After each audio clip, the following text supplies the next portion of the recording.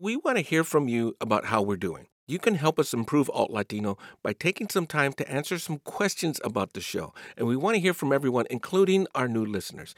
Please go to npr.org/Alt Latino survey. That's one word, Alt Latino survey. Thanks. Hey, Anna, you have siblings, don't you? Yes, I have two, a brother and a sister.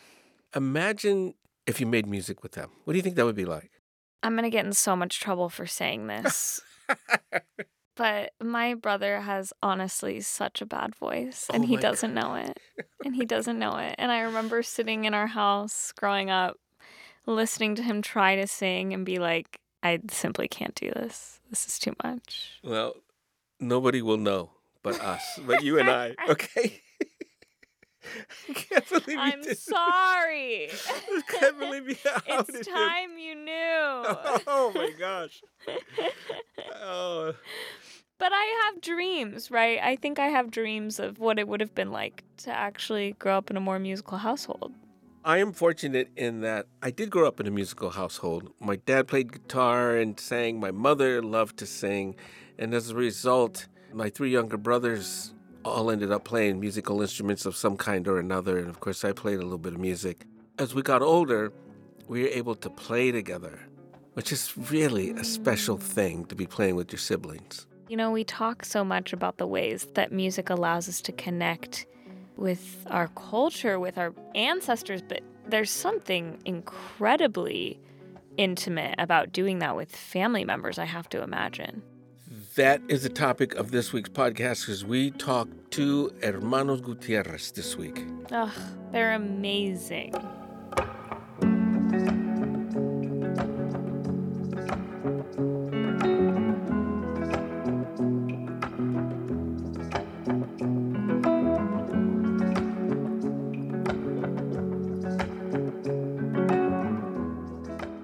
Two guitar players, no voices, and their new record is called El Bueno y El Malo. The second I heard them, I was absolutely floored by just how cinematic and colorful and truly emotionally captivating their music is. And they don't have lyrics. And I think that's where the magic is, because just as in their music, their conversation was such that as one finished one sentence, the other kind of expanded on it in an interesting way that doesn't happen in normal conversations, I think. They're definitely connected on some other plane, Felix. I don't know. There's something special going on there for sure. I love their music. There are a lot of influences and a lot of common references that I enjoy talking about. Can't wait for you to hear this conversation. But first, we got to let you know who you're listening to. This is Alt Latino from NPR Music. I'm Felix Contreras. I'm Ana Maria Sayer. Let the chisme begin.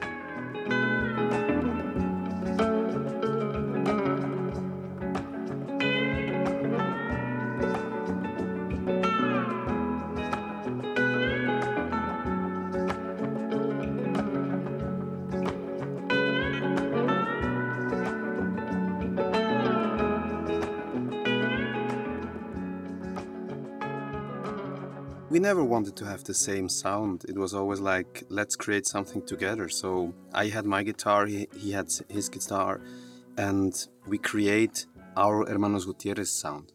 I was thinking about this interview. It's like, how do we not totally geek out on guitars and amps and tones and all that stuff? Because that's what I'm dying to do. But let's talk a little bit about your influences, right, on the guitar. I think there's so many musicians that we look up to. I will mention especially Gustavo Santaolalla. He's a big film composer that I admired my whole life. There's another one that I was always admiring, Jose Gonzalez, with his acoustic guitar. I think it's a mixture of a lot of musicians that I was just taking a little bit of that and finding my own voice. I think it was really about that from the beginning. I never liked to do cover versions of any musicians. I started to play the guitar when I was around 8, 9, and I started to play the classic guitar. I really loved Argentinian classical music. It's called milonga. So I always was into finger picking from the beginning until I was maybe 17.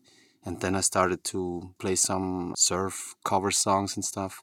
But when we started to play together, that was the moment when I used my technique and change it into the style that we have now. So you guys are kids, you're playing guitar.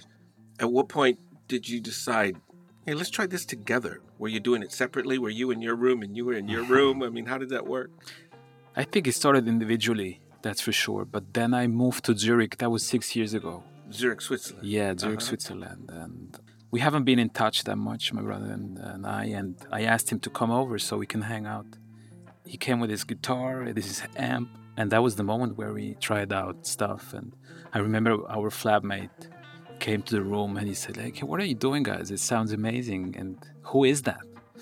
And we just answered, yeah, it's us. And that was the moment where we realized, all right, maybe we're on something here. That was cool, yeah.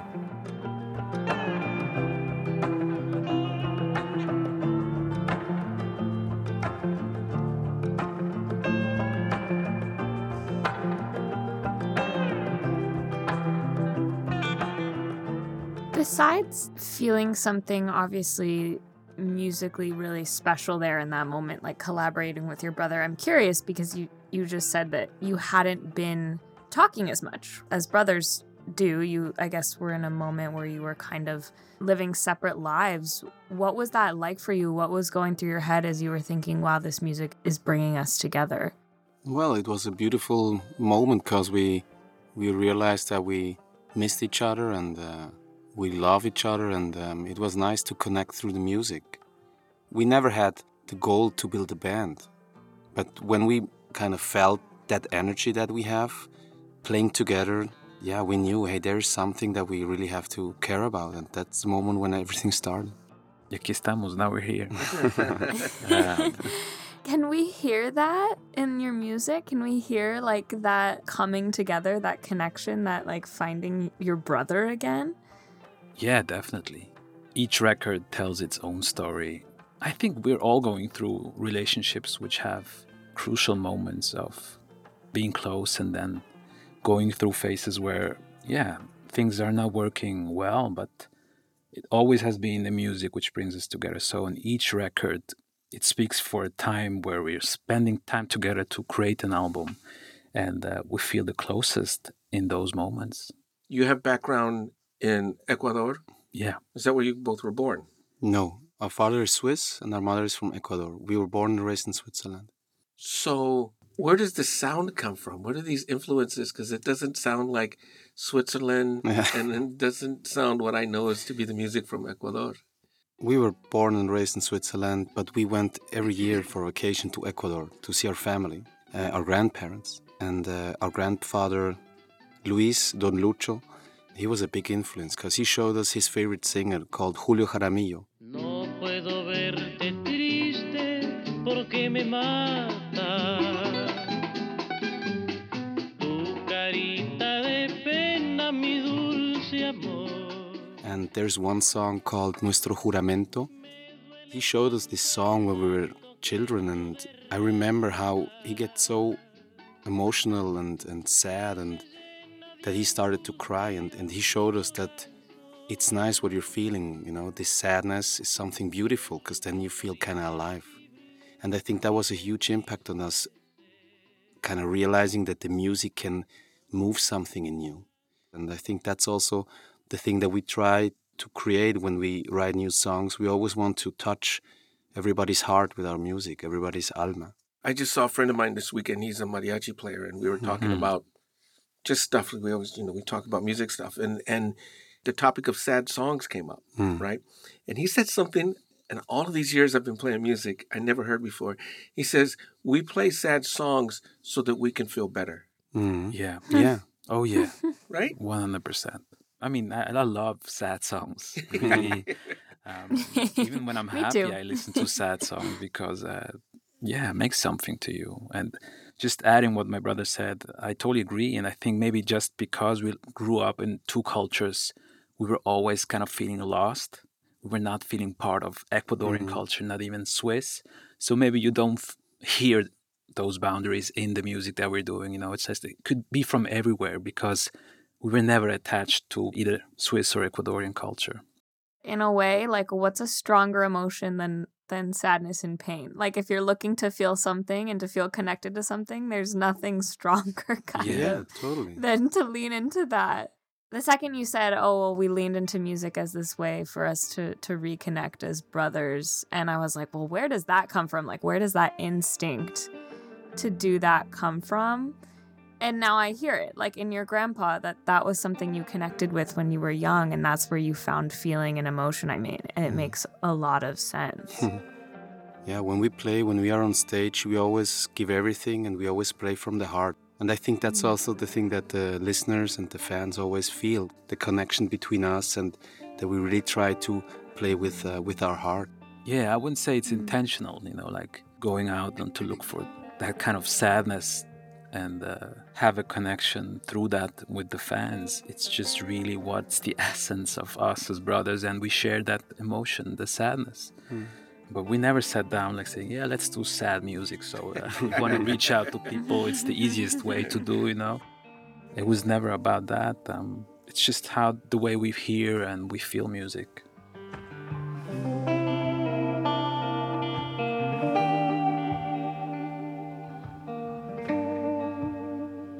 Obviously, a huge part of how people communicate through music, especially I think sadness, is oftentimes in lyrics.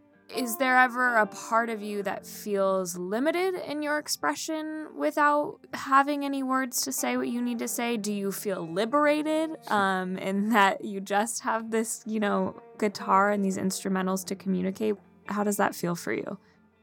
I mean, I'm happy I don't have to sing, to be honest.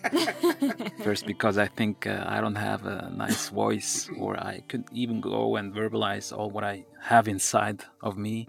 So I feel liberated that we can use our guitars to express ourselves. It's not about feeling limited at all. It's really just grabbing and finding melodies which are there and sharing them. Our voices are our guitars, so we don't need to sing to add a voice on it, I remember my mom always said when I was playing, she always said, haces llorar a la guitarra. And that's beautiful, so that's always the thing that we always try to do, make the guitars cry.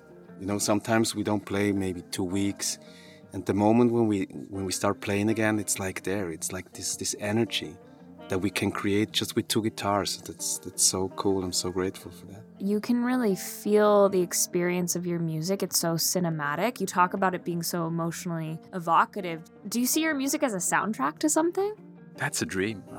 We'd love to compose a score for the right movie. But is there a movie going on in your head now that your music creates a soundtrack for?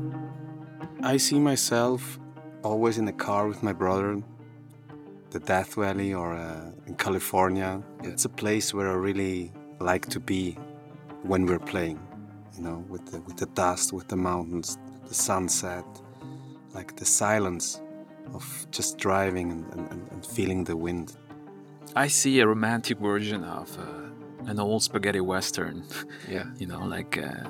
Somewhere out in the desert. It's rough, maybe grainy pictures, colorful, but it's not violent at all. It's beautiful. It tells you something and makes you connect, makes you even cry. Are you trying to take other people there when you play for them? Yeah, of course. I mean, they always say, hey, thank you, I was on a journey. And maybe they're not on the same as we are, but they definitely go on a journey and they can connect with themselves.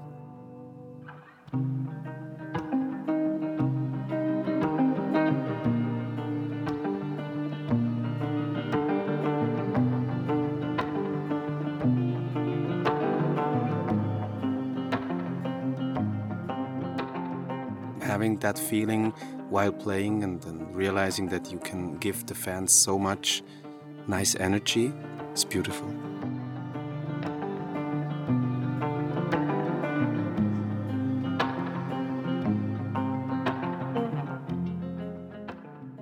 We'll come back to our interview with Hermanos Gutierrez right after this break.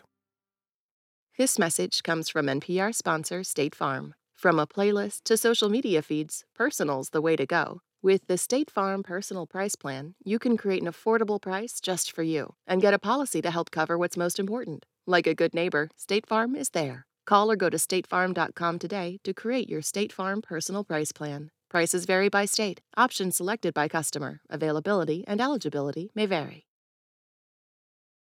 As guitar players, as you guys have developed along the way, has it caused you to explore the history of the guitar and other musicians who have used it to create these same kind of imaginary landscapes and stuff?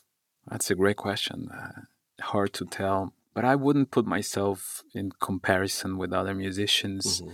I take them as an inspiration, but it's not about my place in music history. I have never asked that question to myself, but hopefully we will have a place. And that's also a thing why we're doing it. I think we always wanted to have vinyls, own vinyls. You can collect them, you can buy them, but having an own vinyl and pass that to future generations, that's a very powerful thing to pass on. So I think there is a wish that we can, at least in our family circle, share the music that we did, and our grandkids can talk and oh yeah, we had musicians in our family that did that kind of Western sound. If that happens, I would be the happiest guy right now. Wow. We like to collect old vinyls, and I especially, I'm a salsa lover from the 70s. And there's one band called Los Hermanos Lebrón. Oh, yeah. Do you know them? Oh, yeah. So they were 5 brothers, and we always loved that idea that the 5 brothers do music together. That was a big inspiration on when we kind of realized, hey, how can we be called? Which band name? It was clear. It was like Hermanos and Gutierrez from my mother's name. So it took us maybe 10 seconds to create Los Hermanos Gutierrez. There's a long history of that relationship between siblings, brothers and brothers or brothers and sisters, that comes out in music, right? Eddie and Charlie Palmieri from the salsa days, right? They would read each other's minds, but they were different enough, right? Jorge and Carlos Santana, Dwayne and Greg Allman. Santo and Johnny. Santo and Johnny. Yeah. We got to name them. Oh, my God, yeah. Santo and Johnny is a duo from the 50s that had a hit with a song called Sleepwalk. Yeah, that was played on a lap steel guitar.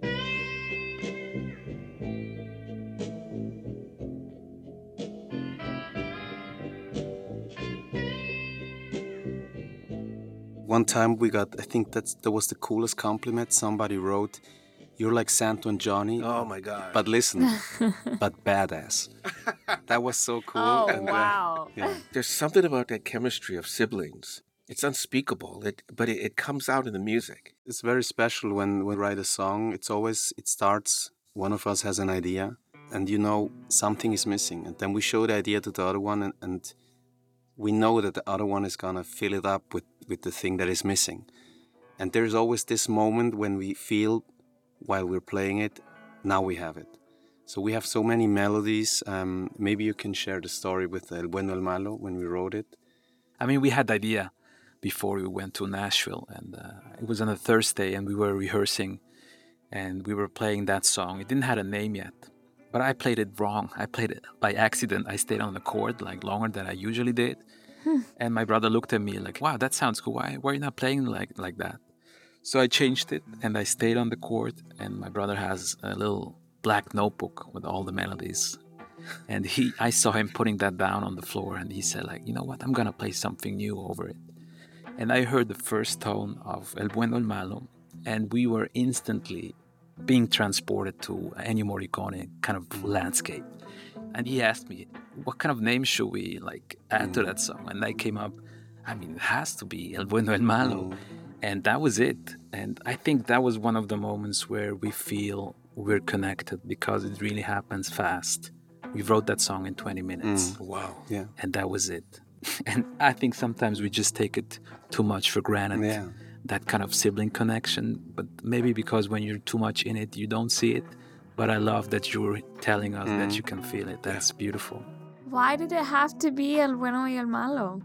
I think because that picture of Ennio Morricone and Sergio Leone, and because we're two, we wanted to make it a fun project. It was not about too much getting the duality of good and bad. It was more of having that connection to a film score that already has been told, and we wanted to make our own version of it That's maybe the thing that I see when I hear our music, that soft version of Ennio Morricone.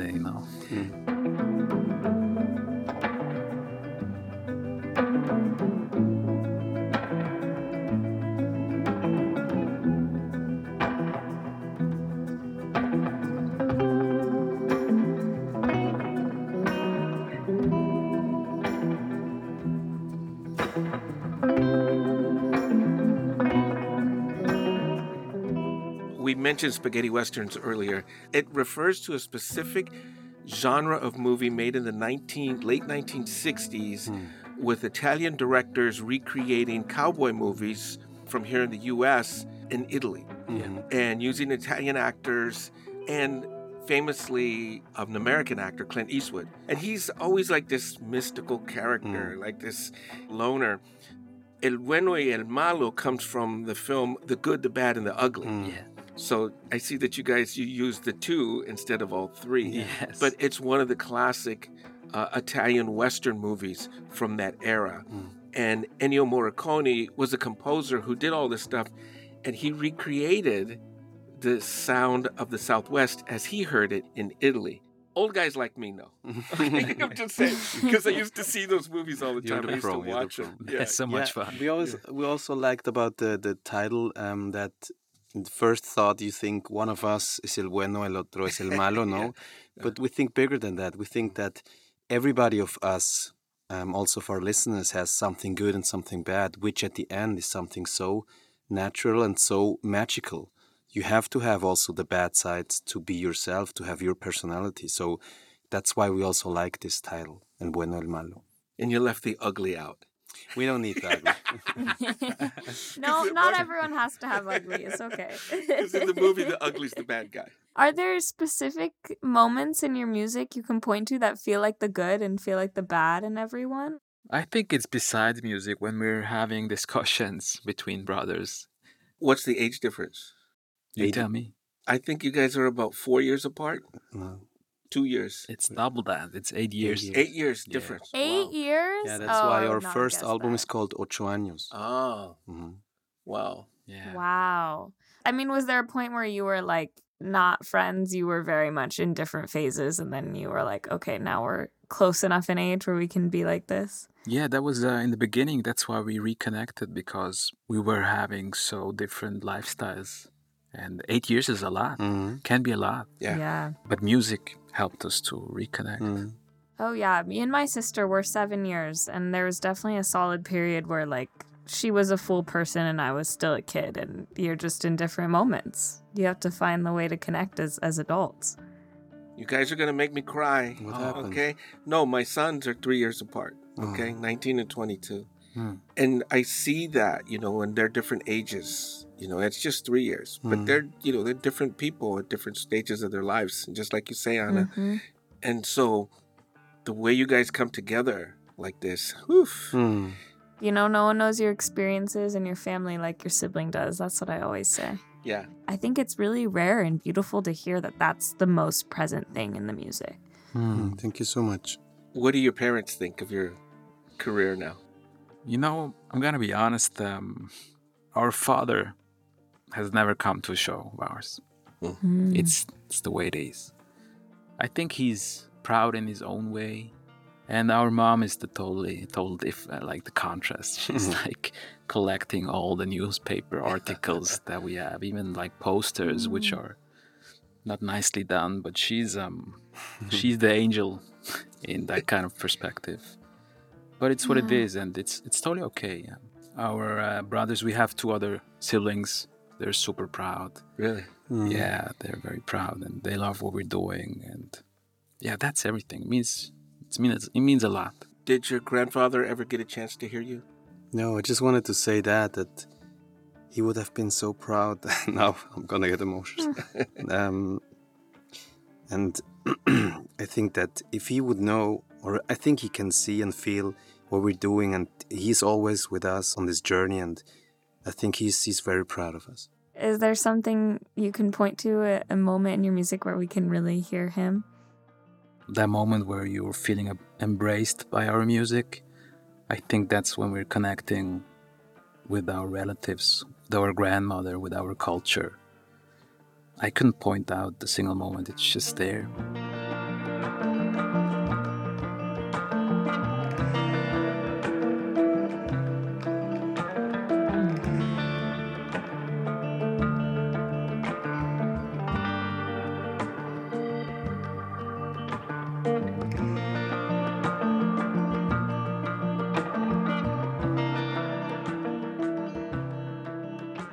You know, Ana, that brother thing goes really deep. There's something about the way they talk about their music and the connection that it gives them, not just to each other, but to their family as a whole, that just feels... It places their music in a position of being so much greater than just themselves. It's really like incredible to me what a family first experience and project it is for them. And I like how they are in a long line of guitar players who are using the guitar to create these cinematic, these very personal, these grandiose and also very intimate perspectives just with the 6 strings on the guitar. And the grasp that they had on the beauty of sadness and tragedy, I don't know. I think you have to have been raised in a certain family with a certain sense of the majesty almost of sadness to be able to recognize that and want to create that. The majesty of sadness. I'm starting to sound like Santana. That is, I love that concept. I feel like going into this interview, you didn't believe me that there was a sadness to be found, a familial sadness to be found in their music. Are you still of that opinion after having talked to them? Well, yeah, actually, I'm a believer now after hearing them talk a little bit about the relationship that they have with their father. But, you know, I think that kind of sadness is common in a lot of Latino cultures, specifically the Mexican culture with the mariachi and rancheras and all that.